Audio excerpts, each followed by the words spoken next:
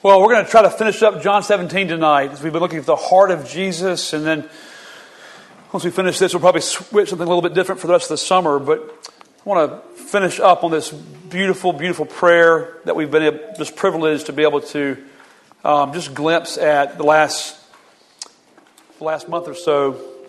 I'm going to read verses 20 through the end of the chapter. So John 17, verses 20 through the end of the chapter. If you have red ink to mark the words of Jesus in your Bible, this whole chapter is red ink. Neither pray I for these alone. So he's referring there to the apostles, the disciples that he's been keeping such close company with to this point. Neither pray I for these alone, but for them also which shall believe on me through their word, that they all may be one. As thou, Father, art in me, and I in thee, that they also may be one in us, that the world may believe that thou hast sent me. And the glory which thou gavest me I have given them, that they may be one, even as we are one. I in them, and thou in me, that they may be made perfect in one, and that the world may know that thou hast sent me, and hast loved them as thou hast loved me. Father, I will that they also whom thou hast given me be with me where I am, that they may behold my glory which thou hast given me. For thou lovedst me before the foundation of the world.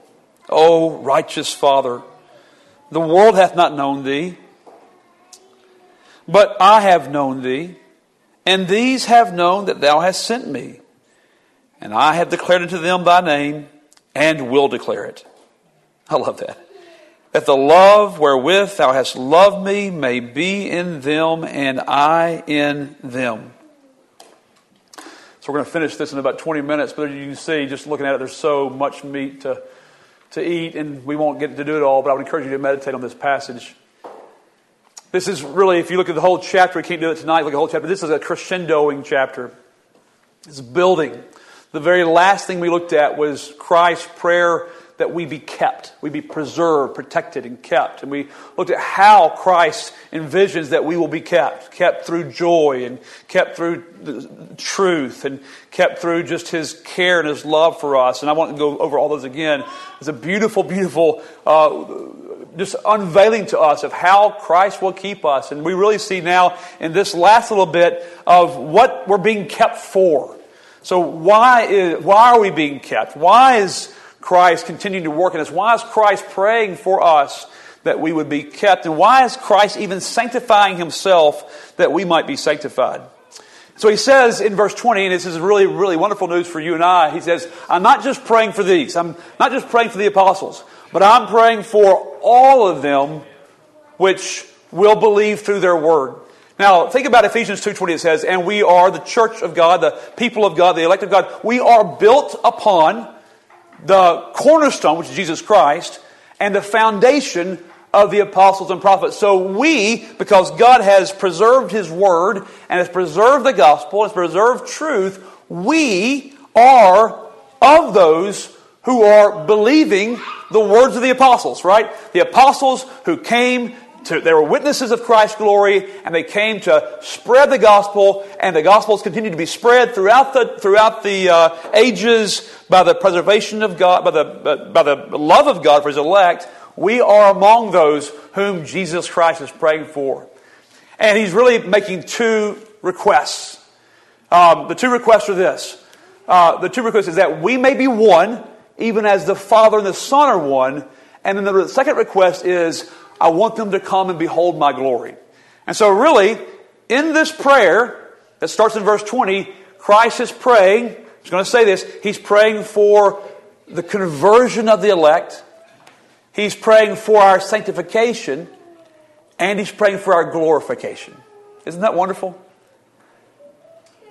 Let me just say, this should sound familiar, because last Sunday, we went over 1 Thessalonians 5, 23 and 24. And what's happening there?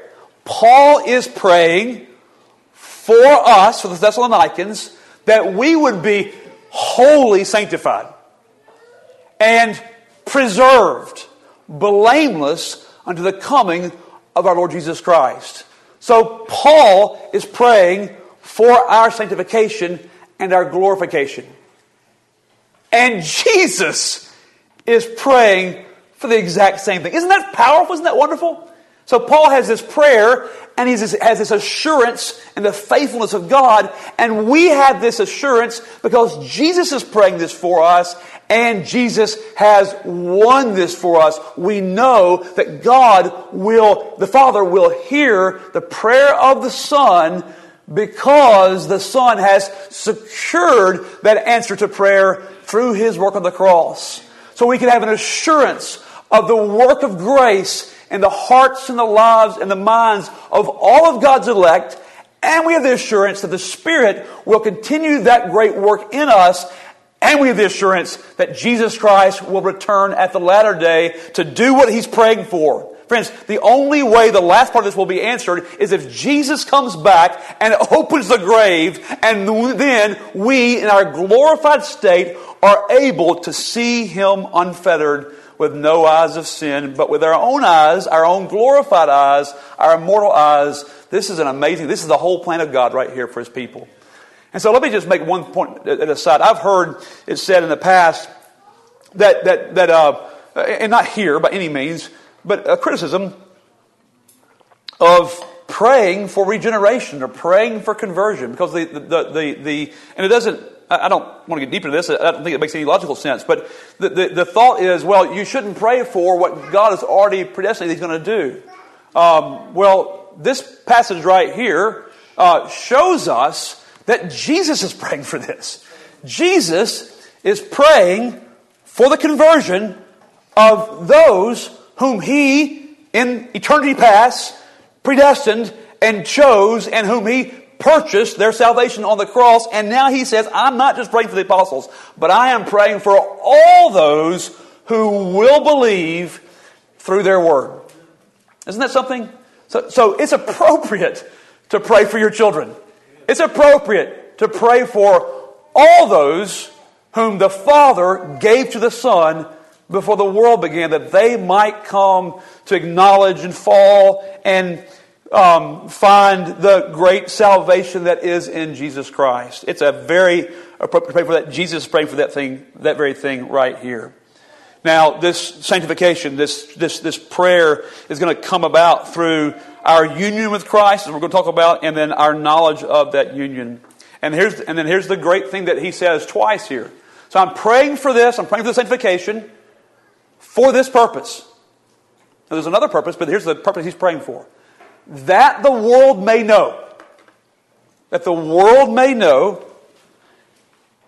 that thou hast sent me, in verse 21. He repeats it in verse 23. I in them and thou in me, they may be perfect in one, that the world may know that thou hast sent me and hast loved them as thou hast loved me. So what is Christ praying for? I'm praying that they may be sanctified, they may be one, as we are one, that the world may know that thou hast sent me. Now he's being very clear here. He's not praying for the world here. We're going to see here in a little bit. He says later, he goes, listen, Father, the world doesn't know you. But I want the world to know that thou hast sent me. Remember the Jews that required a sign? And Christ had sent so many signs by His miracles. And He goes, you would not believe if Jonah were raised from the well. But there is going to be a sign that's going to be given to you. And that's going to be the resurrection of Jesus Christ. And when Jesus Christ is risen from the grave, you're going to know that I am the Messiah, the one sent from God. Well, Jesus rose from the grave, didn't He? And what did they do? They called it a conspiracy. They did a cover-up. They paid the guards off to lie about it. Even though it was demonstrably true, and there were plenty of witnesses that were there, they still tried to squash the evidence. And then eventually Jesus went back to heaven, and there's nobody left to verify that point, right? After those people died, except for this. Except for this. People are still being sanctified. They're still being changed. And there's no earthly explanation for the change in the heart of the children of God and the turn in their life outside of the resurrected Christ reigning and living within. Nothing else will change true selfishness to selflessness. Nothing else will change a love for sin to a battle with sin. Nothing else will change that. And Jesus says, this is my vindication. This is my witness. This is my condemnation of the world that does not believe me because of what's happening in the lives and the hearts and the families and the homes and the churches of those whom God gave me and I loved and are coming to believe through the word of the apostles. Isn't that amazing? You. And what's going on inside of you is the greatest apologetic. That's the best answer. Now, I'm not criticizing, giving reasonable answers for the hope lies within us. We should be ready to do that, of course. But know this, a much greater witness, a much greater word, much more powerful word is Christ dwelling in you. And so, brothers and sisters, it is imperative that we seek a close walk with Jesus Christ, isn't it? Okay, so here's the prayer. Here's the first prayer in verse 21 through 23. That they all may be one, as thou, Father, art in me, and I in thee, that they also may be one in us, that the world may believe that thou hast sent me. And the glory which thou gavest me, I have given them. So I've revealed my glory to them. That's what he's saying.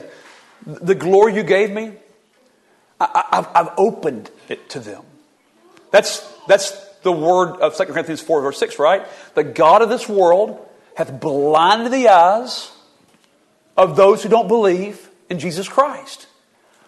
But the God who commanded the light to shine out of darkness hath what? Hath shined in our hearts to give us the light of the knowledge of the glory of God. Where? Where's the glory of God most simply seen? In the face of Jesus Christ. And what 2 Corinthians 3 says is that where the Spirit of the Lord is, and the Spirit of the Lord is pointing us to Jesus, as we behold the face of Jesus, what happens? We are being changed from glory to glory. The more we see of Him, we've seen some of His glory, the more we see of Him, the more we're changed into that glorious image, and Jesus Christ is seen and known. And so He says, Lord, I've shown you what a gift Jesus Christ is. What a gift His life is. But here's the greater gift. What a gift to be able to see it. What a gift to be able to see His truth. What a gift to be able to see His righteousness. What a gift to be able to see His love. What a gift to be able to see His just condemnation of sin and then to bow before Him.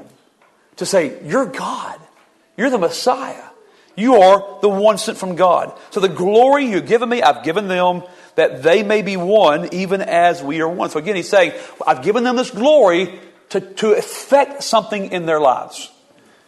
I in them and thou in me, that they may be made perfect in one, and that the world may know that thou hast sent me and hast loved them as thou hast loved me. So that's the 3 verses. It says the same thing. I want them to be one as you and I are one, that the world may know you sent me. And so let me just confess this. I'm just like Daddy. This exact same thing. He said it several times recently. This passage has always been a challenge to me because it just seems sort of impossible and trite, honestly. Something like I've envisioned just some big campfire with all the believers in the world singing Kumbaya. And it just seems sort of trite and unrealistic. And it's not what it's saying.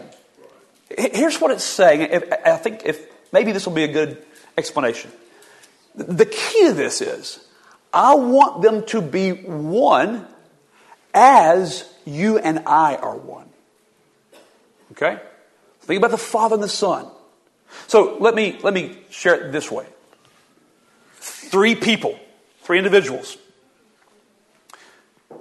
One individual is a very rich person who's also very miserly and doesn't share his gifts with anybody but collects them all for himself and resents poor people and resents the taxes and just collecting more and more and more, but it's all self-focused. That's one individual. Here's another individual. They don't have a lot.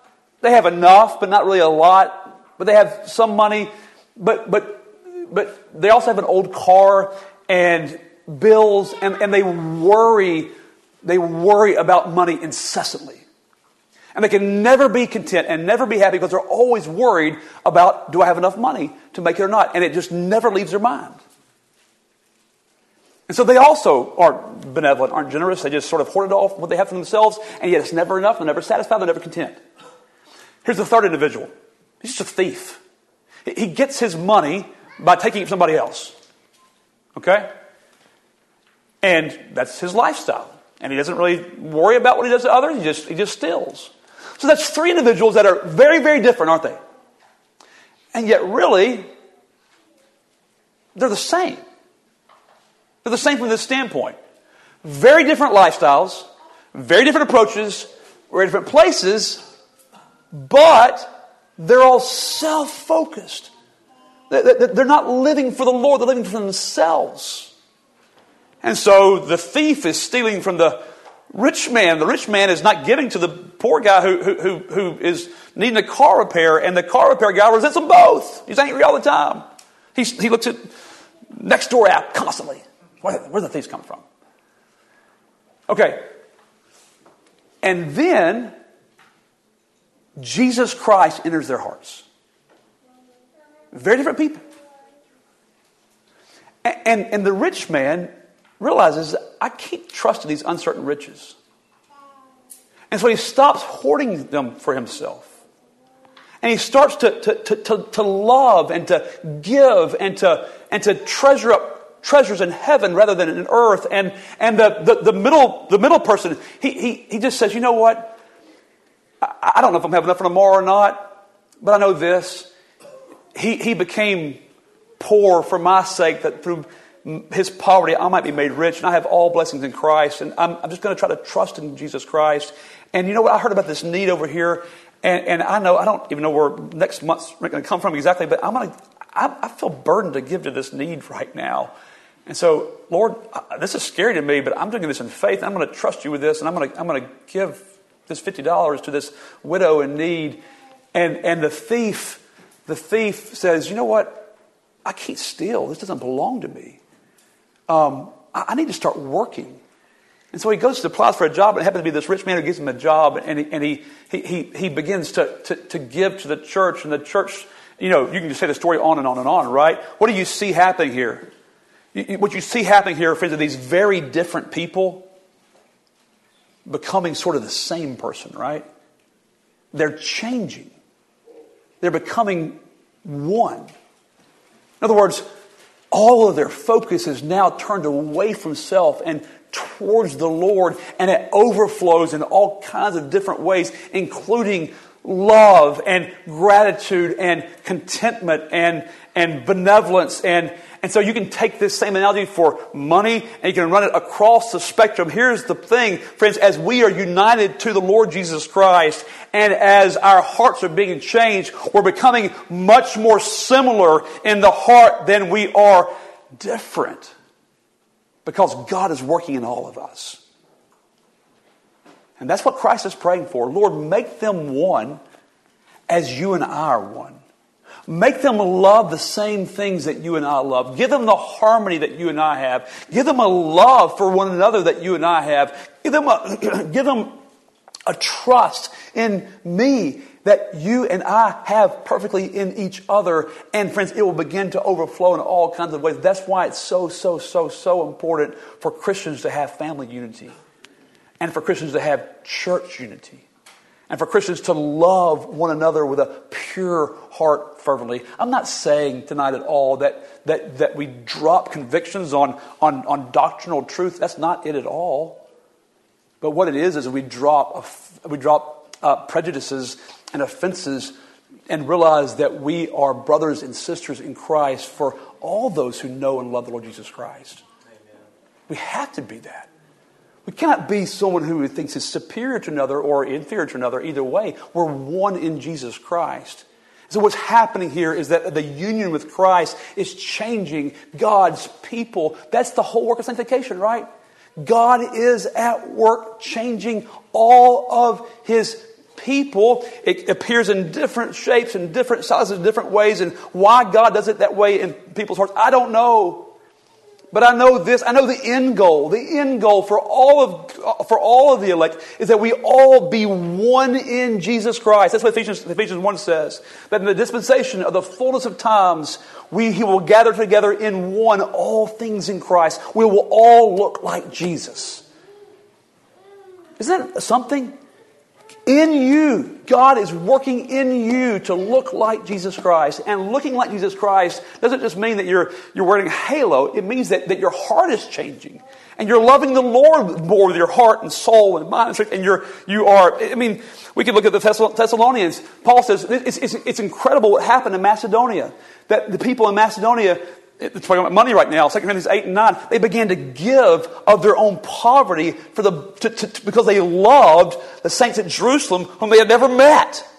Well, what caused the Macedonians to love the saints in Jerusalem? Because Christ was in me and Christ was being formed in the people in Jerusalem. And so there's a bond there, there's a connection there that is far deeper than blood or far deeper than mutual interest. So God is working in our hearts to love Him, and in loving Him, love His Son. This is what Gill says. Gill says, this is the glory of what he's doing. He says, Jesus is revealed to them. He's being formed in them. He enters into them. He takes possession of them. He communicates His grace. He grants fellowship with Himself, and He dwells in them. These beautiful words. Our union with the Lord Jesus Christ. Lord, make them one. Make them like me as you and I. So we're to be made one in the same fashion or the same way as the Father and the Son have this great harmony. And of course, this will be complete in glorification. That's the next thing that he prays for in verse 24. The next prayer is, Father, I will. I love this prayer. I will. I want this. I desire this. I will that they also, whom thou hast given me, be with me where I am. So he's not stopping in this life, is he? Thank God for that. Christ's prayer does not stop for this life. So he is praying that you be kept. He's praying that you be sanctified. He's praying, listen to verse 23. I am them and thou me, that they may be made perfect in one. Again, this is how the world knows. The change, the love that you have for one another, the change in your lifestyle, the turning from idols to serve the living true God. This is how the world knows. And yet he says, I'm praying for something even more than that. I am praying. This is the whole goal. This is what Christ wants. Do you want this as much as Christ wants this? Probably not. But we will if you could really see what it's like. I will that they be with me where I am, that they may behold my glory. He said, Lord, he already said, I've showed them my glory. There's more glory to come. There's more glory to be seen. I want them to see all of my glory. I want to open the whole closet and say, come and look, and come and partake, and come and possess, and come and behold, and come and touch, and come and feel, and come and have for your possession. I want you to have all my glory. For thou lovest me before the foundation of the world. I want them to see all the glory and all the love that the Father has had for the Son from before the world began. Aren't you thankful for that? Aren't you thankful that Jesus Christ is praying not just for you right now to get through tonight, but Jesus Christ is praying for your final change? He is praying for your body to be made incorruptible. That the dead whose bodies are in the grave right now, He's praying that they would be raised incorruptible, immortal.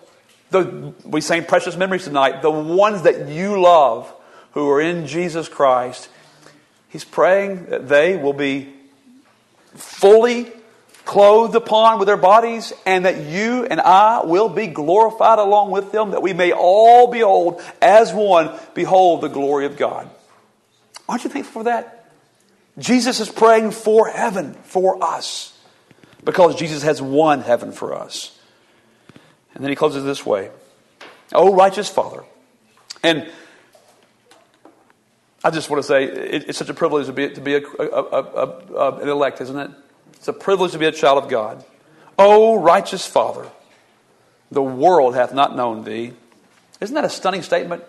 The righteous God, perfectly righteous God, good in all His ways, is hidden from people who have great intellect, who've made great attainments, who've accomplished much, who've lived long lives, who've had good education. They can't see the most obvious thing there. The glory of God and the righteousness of God. Oh, Father, you're the righteous one. How can you not be seen? Father, the world doesn't know you, but I know you. And these I'm praying for have known that Thou sent me. And I have declared unto them Thy name, and will declare it. Father, the world doesn't know you, but I sure know you, and I'm committed to you, and I am committed to making sure that your name is not squashed out. I am committed that your name be carried on and known and made famous and trusted in and believed and seen and loved. I want people to love my Father. And so I'm going to declare your name, Lord, to them. And they're going to know you.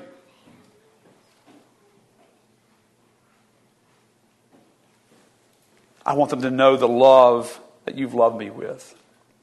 Well, how do we know the love that God the Father loved the Son with? Because it's the same love that He's loved us with. The love wherewith thou hast loved me may, listen to this, may be in them, and I in them. What a blessing. What a blessing to know the Lord Jesus Christ. What a blessing to have had the name of the Father declared unto you, and to know Him, and to have His love dwelling in your heart. And not just His love, but He Himself dwelling in your hearts. And so Paul would pray, as one of the prayers of camp, oh Lord, he would pray, let Christ dwell in their hearts by faith, that they may be rooted and grounded in love, the great love wherewith He has loved us. Brothers and sisters, if you know the Lord Jesus Christ, you know a love that is otherworldly. You are loved more than you ever could imagine. Christ is praying for you to be kept. Christ is praying for the conversion of all His elect. Christ is praying for our sanctification. And Christ is praying for our glorification. And Christ's prayer will be heard because Christ is the righteous one who came, lo, in the volume of the book it is written, I come to do Thy will, O God. And the Father was pleased with the work of the Son and received Him back into heaven. Aren't you thankful to know more of the heart of Jesus? I hope the Lord Jesus Christ, I hope that we will have a great fear of God that's reverential. But you need to know the heart of Jesus for His people. It's amazing. It's unspeakable. Thank God for this unspeakable gift.